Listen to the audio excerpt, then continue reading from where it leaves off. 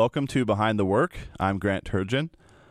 We're recording this episode in advance today because by the time it plays on the radio, it will already be Memorial Day, the last Monday of the month of May, a national American holiday. This day honors the men and women who died while serving in the U.S. military. And this holiday actually dates all the way back to the end of the Civil War, which ended in the spring of 1865. This is a war that claimed around 700,000 men. It was a tragedy, obviously, just for the loss of life itself, but also because fathers and sons and brothers were fighting against each other. The Union versus the Confederacy. A conflict that threatened to tear this nation in half an entire century and a half ago. And if that had happened, America would have never become the worldwide superpower it is today. It was also a tragic war, like I said, not just for the loss of life, but also because it created a dramatic shortage of men. It hurt families. It's obviously going to be quite noticeable when 700,000 extra men are gone than usual. So just a somber day, but also a beautiful day, Memorial Day, reflecting on the sacrifices of all those who gave up everything to die for this great country. It goes all the way back to 1866. Waterloo, New York is considered the birthplace of Memorial Day. It is also sometimes called Decoration Day, or it used to be called Decoration Day. It probably isn't really called that very much now. But I just wanted to start the show today with maybe a little bit of that history and just thinking about all of the stunning, earth-shaking events that led up to where America is today, its dominant position on the world scene, of course, in slow decline because of major problems like the national debt, for example, and deadly division from within. But still, it is miraculous that the nation even survived the Civil War. It would have been so easy for, say, France or England or Spain to invade and attack us while we attacked each other. And of course, God had a hand in making sure that didn't take place. Well, today on the show, we're going to talk a bit more about the life experience of the late educator and theologian Herbert W. Armstrong. We've been talking about his lifelong search for truth, how he really did have to struggle and strain to find God's one true church back in the 1920s. And eventually, he did find the true church, even though it wasn't very powerful, even though it didn't really have much inspiration in terms of the messages that were heard at Sabbath services. But they did have the right name. They had the name Church of God. They did have faithful people who were humble and tried to believe God as best they knew how. It wasn't long before Mr. Armstrong actually was asked by the members up there in Oregon, that part of that region of the One True Church, to start speaking to them at services. Mr. Armstrong never considered himself a minister. He wasn't even really a member of the church. He was just associating with them because they came closest to the description of God's church of any other church he had researched. But he did write what he learned from his Bible study up into articles that were put out in the church publication. He did talk with the members up there in Oregon about what he was studying, about what he was learning. And because of these things, they wanted to hear more from him. The ministers weren't there every week. They wanted to hear from Mr. Armstrong, especially while the ministers weren't there to teach them. This, of course, put Mr. Armstrong at odds with the ministers in that church.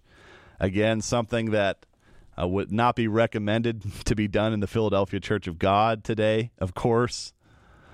But this was a different situation because, well, that church was dead.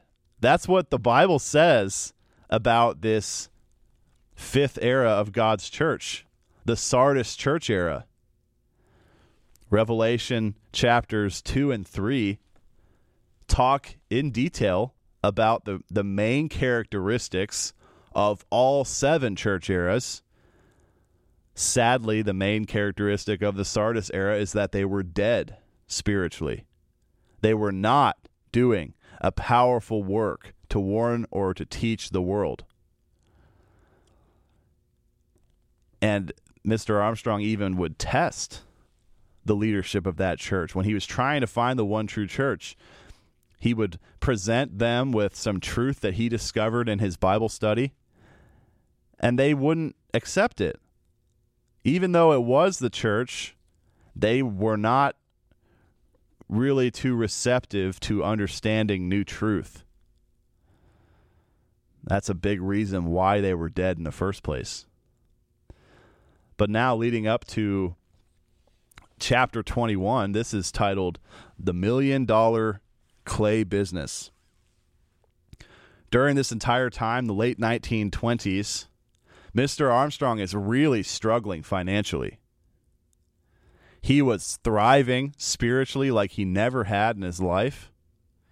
He was studying night and day for years at a time to learn God's truth, one doctrine at a time, straight out of the Holy Bible. But they were certainly trying years, physically and financially.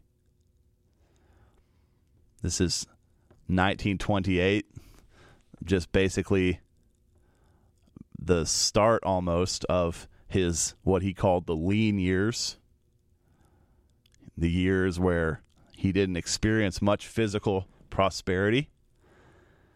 But he writes here in the autobiography, which you can get for free at thetrumpet.com or even read there online.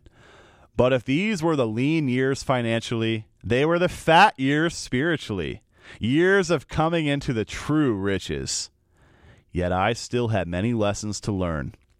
Jesus had said regarding economic prosperity, "Seek you first the kingdom of God and his righteousness, and all these things shall be added unto you." Christ there was, of course, speaking of all these physical things being added unto you. If we have the right priorities, God will bless us. He will provide us with abundance and prosperity. Mr. Armstrong, though, still had a bit more to learn. As he continues, but God doesn't always add the material prosperity until after humans have been tried, tested, and proved faithful.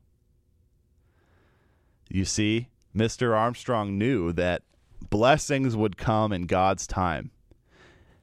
And he stayed the course even as he was pushed all the way up right against his breaking point.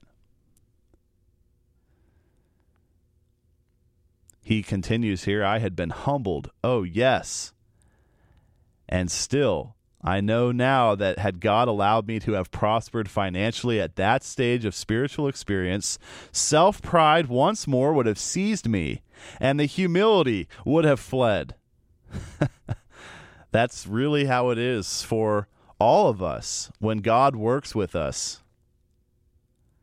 Mr. Armstrong has written before about this peacock that he saw on the campus, the Ambassador College campus in England. And this was back in the 1960s when he was on a trip there. This peacock would just strut by his window, see its reflection in the glass, and stand there preening and admiring itself. It thought it was the greatest thing in the world. But how easy is it for all of us to do that sometimes? Really, it's pretty easy for us to waffle between the two extremes. One day we think we're excellent, we're perfect. The next day we might think we're the worst of the worst, depending on how that day happens to be going. But there is a lot of vanity involved in all of that. Mr. Armstrong learned that. He realized that he had a lot of learning still to do, a lot of lessons that God still needed to teach him. He had to have his vanity driven out, or else how could God really start to bless him again? It's so common. I've heard so many times, maybe in following the life stories of an athlete or a prominent, successful individual of some other field, how they were really at rock bottom and they were really suffering, really struggling. And then all of a sudden, they started praying to God for the first time in their lives. This is so true of so many different stories I've read about. We automatically, with nowhere else to turn, will finally decide to seek God. Sadly, though, too often we don't seek God until we are at our worst point of desperation. And then if God does happen to restore some prosperity to our lives, well, we're prosperous again. So we're not as desperate and we don't have to really pray as much, we don't think. It is amazing how it does take a crisis or a real hard trial sometimes to remind us of how important it is to have a relationship with God. He wants this relationship with him to be constantly thriving, growing in power, in faith. He wants us to always be in contact with him throughout every day, regardless of our physical wealth, regardless of whether we are struggling at the time. But humanly, carnally, why would we be crying out to God if things are already going well? That's what Mr. Armstrong had to learn. God had to really knock him down and humble him. Take away his prosperity and keep his prosperity away until he was locked in, totally committed to an entire lifetime of following God. And then when God would supply that prosperity again, Mr. Armstrong wasn't going to go anywhere. It is quite alarming, though, to see how much Mr. Armstrong did have to suffer. He couldn't pay the rent. This was in 1928. Was months behind paying the rent. Was terrified every time the man came around to collect rent from him, even though this was a really nice man who more than once paid the rent on their behalf. But they were scared to see him because they knew they didn't have what he was there for. Electricity was being shut off. The gas was shut off. They did have water, but they had no food to eat. And this Mr. Armstrong once tried to make macaroni without any of the ingredients during this trying time. Didn't really work out so well. He said, we tried. they talking about trying to swallow it. He said, we tried, but the slick, slithery, tasteless mess simply would not go down. Somewhat humorous to read about that now, since he wasn't currently in that situation. But for them, we're talking about life and death. And especially for Mr. Armstrong, who had traditional values, who is striving to have biblical manhood values. He wanted to be the protector and the provider of his household, yet was pretty much on the brink of starvation, along with his wife, along with his children. It's hard to even imagine the misery he must have felt from that, not being able to provide for him the way, or to provide for them the way he must have wanted to. Mr. Armstrong writes about how he had to learn to obey God totally. Not just the letter of the law, but the spirit of the law. 2 Corinthians 3, verse 6. He, of course, had to learn this, and it was made more plain to him through interactions with his children. His daughter, Beverly, was told not to rent any more fiction books out of the library. Her eyesight was bad. She was reading too much. That's not really a problem anyone seems to have today. But back then, Beverly was just reading so much that her eyes were faltering there. Mr. Armstrong said, don't check out any more fiction books from the library. Sure enough, Beverly had another book that she was reading at home after Mr. Armstrong had told her that. And Beverly justified it by saying, well, I didn't get it from the library. My friend loaned it to me. You see, Beverly did obey the letter of the law. She did do word for word what her father had said. But clearly, Mr. Armstrong's intent was for Beverly to read a little bit less for the sake of her eyes, perhaps to read a little bit less fiction, since there are better books to read than that usually. She did not apply the spirit of the law as a 10-year-old girl. Of course, stories like this only reinforce to Mr. Armstrong the importance of obeying every last detail of what God commands.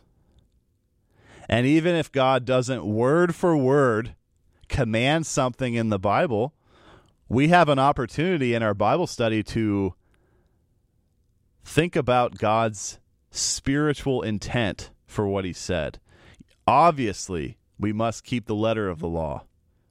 Do word for word what the 10 Commandments say, for example. But what about applying the entire extent of the law? Matthew 5 shows what God expects there. How Christ was saying, don't just avoid committing adultery, also avoid even looking lustfully upon a woman or a man. Don't even have the wrong thoughts about that, much less take action on those thoughts. As Christ said, he came not to do away with his Father's law, but to fulfill it, to magnify it, to show us the spirit of the law.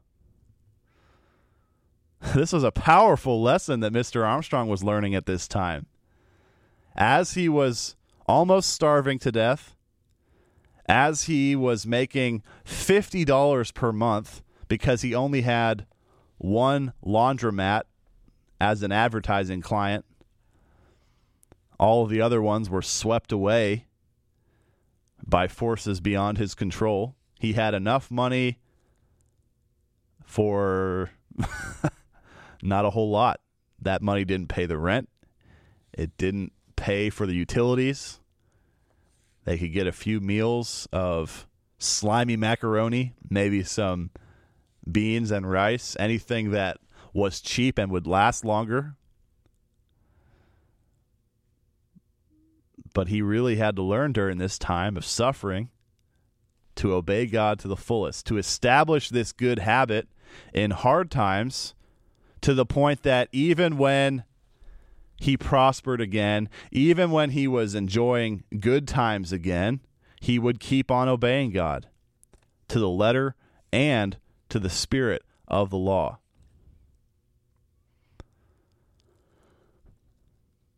Mr. Armstrong learned about healing. He learned about humility, like I mentioned. He realized that he'd have to rely on God totally to provide for him and his family as they struggled. He was desperate for any cash he could get. He was searching all over for open doors, all over downtown Portland, looking for someone who would hire him for an odd job here or there, anything to provide for his family. That is a great lesson for all of us. He didn't just sit at home and mope that he had no job. Desperation really will help you work hard, won't it? He went all over Portland. He canvassed the city to find anything he could to bring home some money to provide for his family. And God always helped him out. There was a time one day where he was about to be evicted that night. And he was able to get a job compiling a survey right before the deadline, the eviction deadline.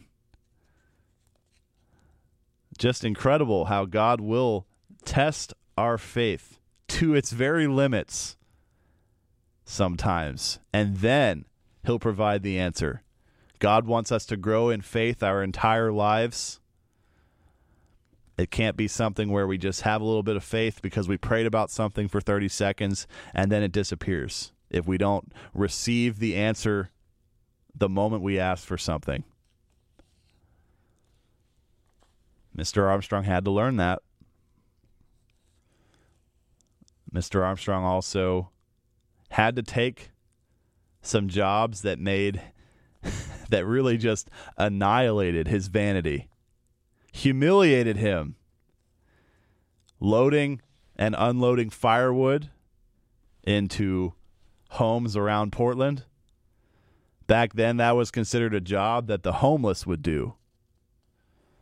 So everyone who drove past Mr. Armstrong, or everyone who walked past him on the sidewalk while he was loading this firewood into someone's home, that chipped away more and more at his vanity, knowing that those people probably were assuming that he was homeless, that he was what Mr. Armstrong described as a down-and-out bum. But the only reason he got this job was because a woman randomly appeared at their front door and told Mrs. Armstrong about the job being available. Mr. Armstrong never understood how this random woman knew that he was in desperate need of a job. And yet, he did need a job. And this woman gave him the lead he needed to go and do that work, and he did it to the very best of his ability. Ecclesiastes 9 verse 10 talks about that. Anything your hand finds to do, do it with all your might. That's what Mr. Armstrong did, and one woman paid him double for the job because he did it the very best that he possibly could. The end of this chapter 21 of the autobiography, describes a new business venture. Mr. Armstrong had his lucrative laundry advertising campaign swept away from him, obliterated because of a bad decision made on the East Coast, and he's up there in the Northwest. All of his laundry clients were obligated to join up in this federation of sorts, take on advertising from out east, and could no longer afford to keep Mr. Armstrong on board. Mr. Armstrong knew it was a bad idea for those companies, but they didn't listen to him. And as a result, their advertising probably suffered, but we do know for sure that Mr. Armstrong suffered. He really was driven to almost total ruin because of something he had no control over whatsoever. He only just, again, had that one client left. But now he stumbles across this new lucrative project. He talks with someone who found some clay, this seemingly magical clay that could heal, so to speak, a big gash. It could make eczema or acne go away.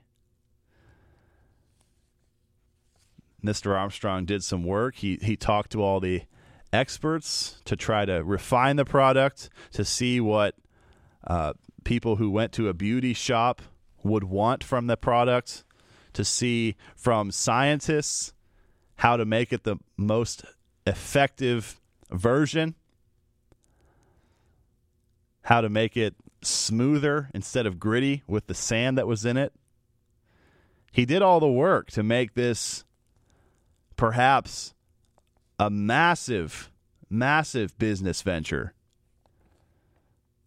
But that was where the stock market collapse of 1929 came in.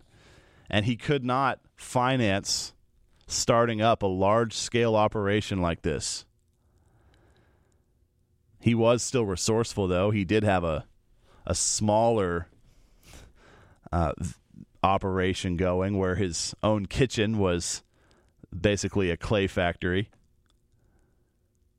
But again, this opportunity that Mr. Armstrong might have had to make millions and millions of dollars just destroyed, wiped out by forces beyond his control.